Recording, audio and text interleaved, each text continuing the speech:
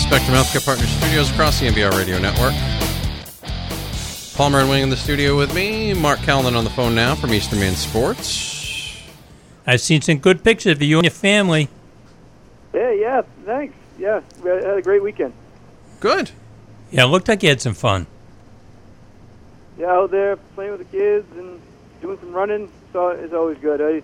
I missed the Lobster Bowl, but I caught a little bit of it Saturday. I listened to you guys for a little bit. Didn't get a chance to listen to the whole thing, but the East dominated, huh? Yeah, they played solid defense. It was a scoreless first quarter, and then it all kind of went big plays, huge plays. Went rolling from there at that point. So couple quick things here I want to mention. Couple quick things. Did you hear about Jeannie Buss? By the way, no. Jeannie Buss. What's new with the buses? LeBron James murals are getting vandalized in Los Angeles. True. And apparently, some of them said, quote, "We don't want you." Okay.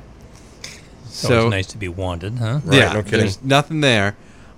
So she was asked about it. She goes, "They're not Lakers fans." She goes, "I just didn't realize how many people from Boston live in Los Angeles." Like, I don't think she quite understands that there's a segment of the Lakers population that I believe I think it's almost like they're loyal to Kobe or something, that does not like LeBron being in town. I think this. And why would the Celtics fans care? They got him out of the East. Right. I don't get it. Yeah. You either like LeBron or you don't. I think there's no in between with him. You either like him or you don't like him. I happen to be in the don't like category. I'm with you. Do not like him. Me. Tired of that. Not a guy, huh? Not a guy. Nope. We're Mark. I'll tell you what. That Lobster Bowl. The one thing I noticed during the week, especially, was that East team seemed to kind of embrace that underdog motif. I thought even the fans of the East side were pretty. They were fired up about every single defensive play in the first quarter, and then when the big plays started coming, it was the East that was making them. Do we make, is this one of those things? I think we make a little bit too much. Like when the South dominates in one year or whatever, it's very easy to say, oh, the South's going to be good. But in a situation like this, you put the good athletes from the North in against the athletes from the South. In this case, the East and West, but it was North and South really.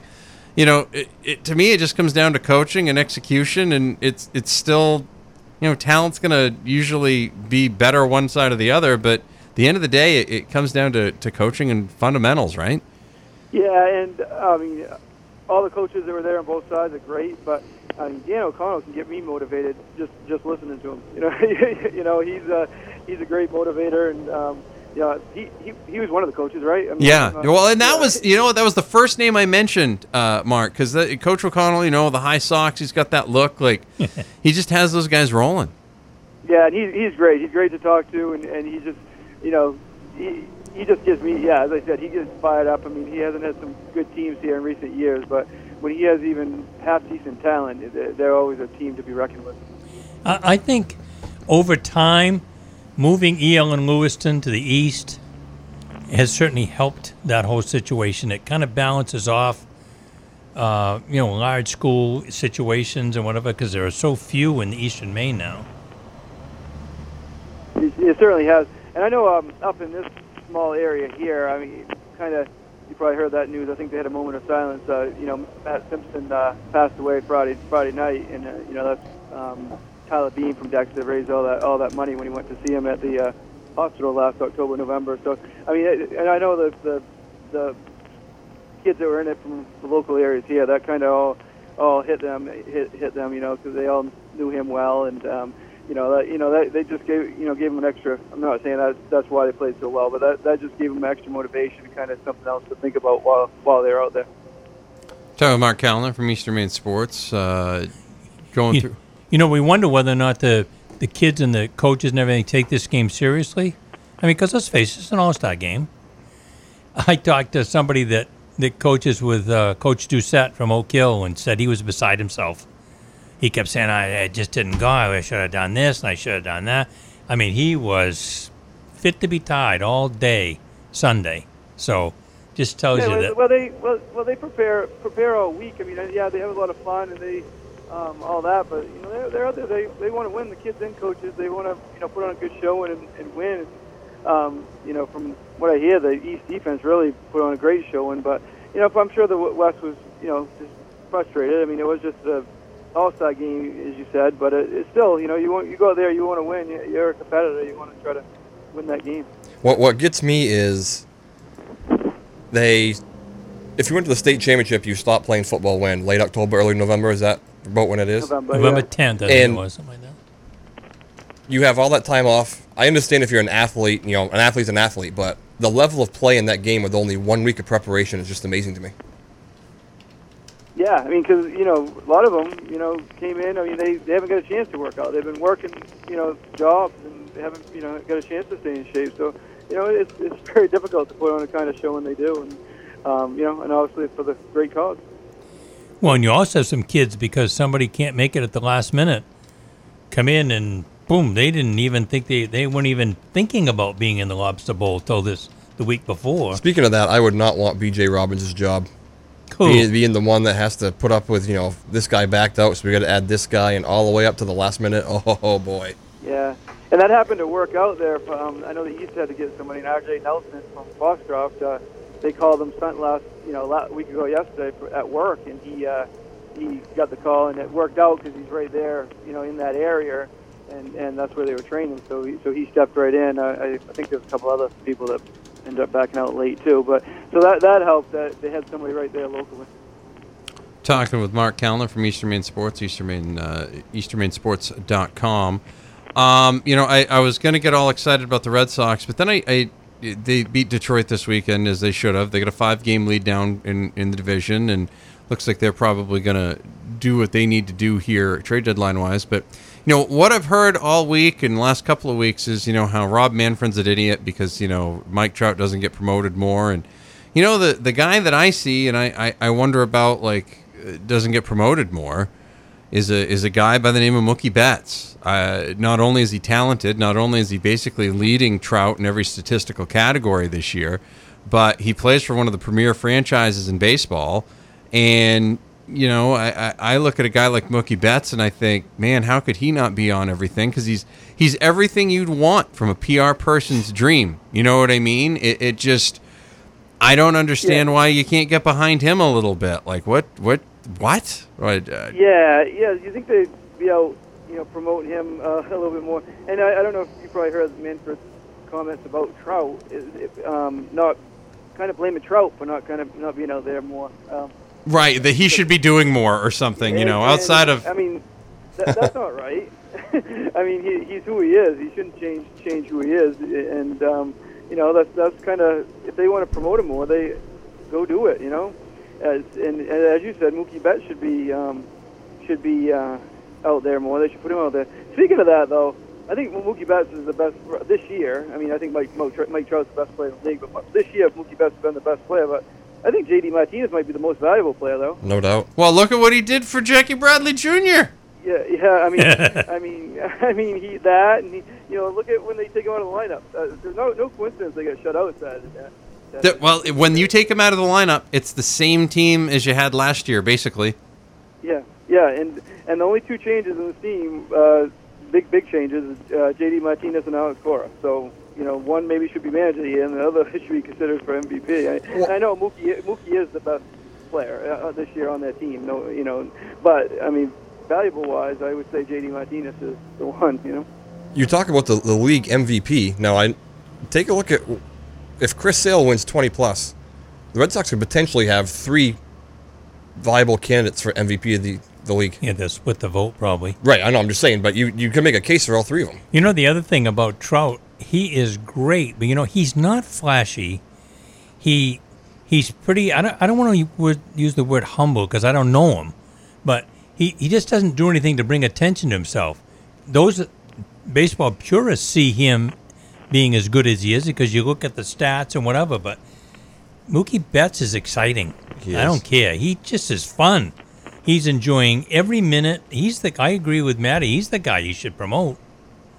No doubt. And part of that with Trout, too, is they're never in the playoffs, and they're not even really contending right now, and that's kind of part of it, and their games aren't at 10 and all that. But, yeah, Mookie Betts, they're on TV all the time, and he's you're right. He's having fun out there, and that's what it's all about.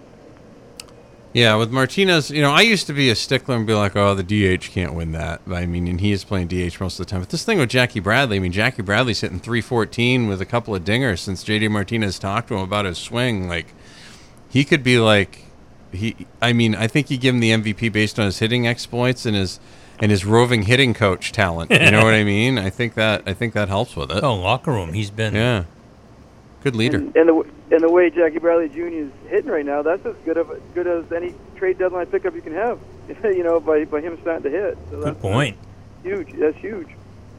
The record too, like even if he gets like one hit, it's like they're 37-10 or something like that. That's like it's amazing how Jackie Bradley is an X factor for this team, but here it is.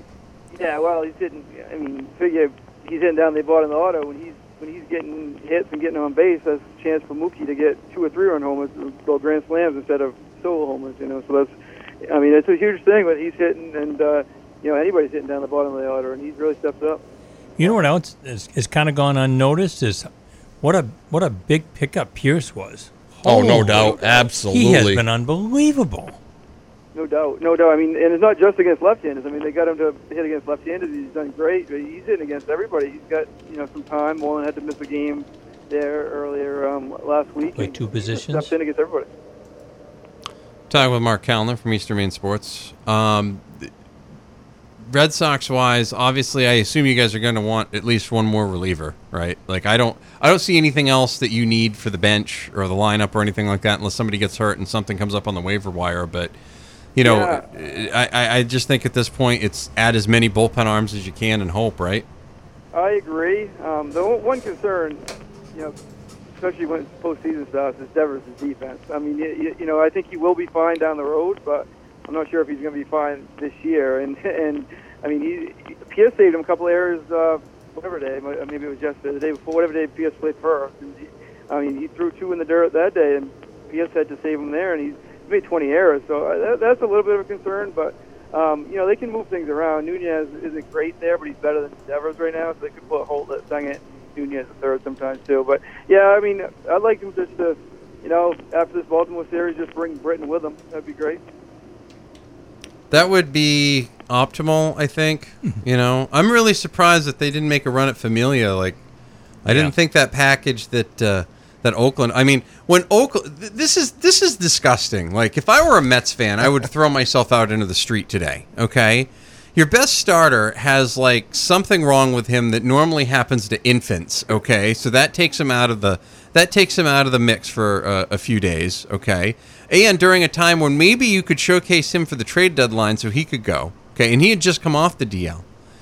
And then you got Yoenis Cespedes coming off the DL after a long time, and him basically coming to the media saying, oh, yeah, I got something wrong with my heels, so if something doesn't happen with that pretty soon, I'm going to have to get surgery and be out of action for 8 to 10 months. I read an article on that today. It's not just 8 to 10 months is like the optimistic version, okay? Cool. Like, a surgery like that is a little bit, and it also makes a lot of sense as to why he is playing. He's constantly injured with different things like hips and muscles and stuff like that because he's overcompensating for it.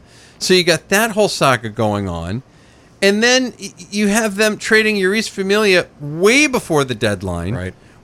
Definitely not for the highest bidder, and they trade him for some international bonus slot money. In Oakland, who literally had a movie made about how poor they are, took the entire salary and gave them some lower level prospects because the Mets didn't want to pay that salary anymore. That's embarrassing. Like, how do the Mets need to go to Oakland for a salary dump? Yeah, that might be the first time that's happened. Usually you go to the Red Sox or Yankees or Dodgers for that stuff, not to Oakland. But they got it. Kudos to Oakland, though. I think Oakland might sneak in. They're 3 games behind Seattle, and they're doing what they need to do. Seattle might. I know they got Cano coming back, but you can't even play if they make the postseason. And I think Seattle might need to make a move here to stay ahead of Oakland. Yeah, no, I think Seattle's a fraud. They've been outscored. Even being 20 games over 500, they've been outscored by opponents by 5 runs at this point. I think they are a total fraud. I really do. I think Oakland's going to end up if Oakland hangs on, they'll probably get that last wild card. And honestly, it may not matter who gets that last wild card. You know what I mean? Like, It could be Seattle, it could be Oakland. I could see Tampa making a run at it because no matter how many players they trade, they seem to have enough people to come out of the bullpen for 2 innings at a time to make things happen. Like they're treating everything like it's a spring training game, but it's working. Yeah, I agree with you about Seattle, but for the Yankees or Red Sox, whoever's in that wildcard game, you'd rather see one of those other teams than see Paxton and everything. So yeah, that's a one-game spot. Yeah, that's a good point. That's a good point. It's the Belis Daily Spectrum Healthcare Partner Studios across the MBR Radio Network. Marc Calnan from Eastern Maine Sports joins us each and every Monday. Mark, thank you very much. We'll talk to you next week, my friend. All right, thank you, Matt. Have a good week. Thank you. Take care. So, yeah, that's Marc Calnan from Eastern Maine Sports here on the Belis Daily from the Spectrum Healthcare Partner Studios across the MBR Radio Network.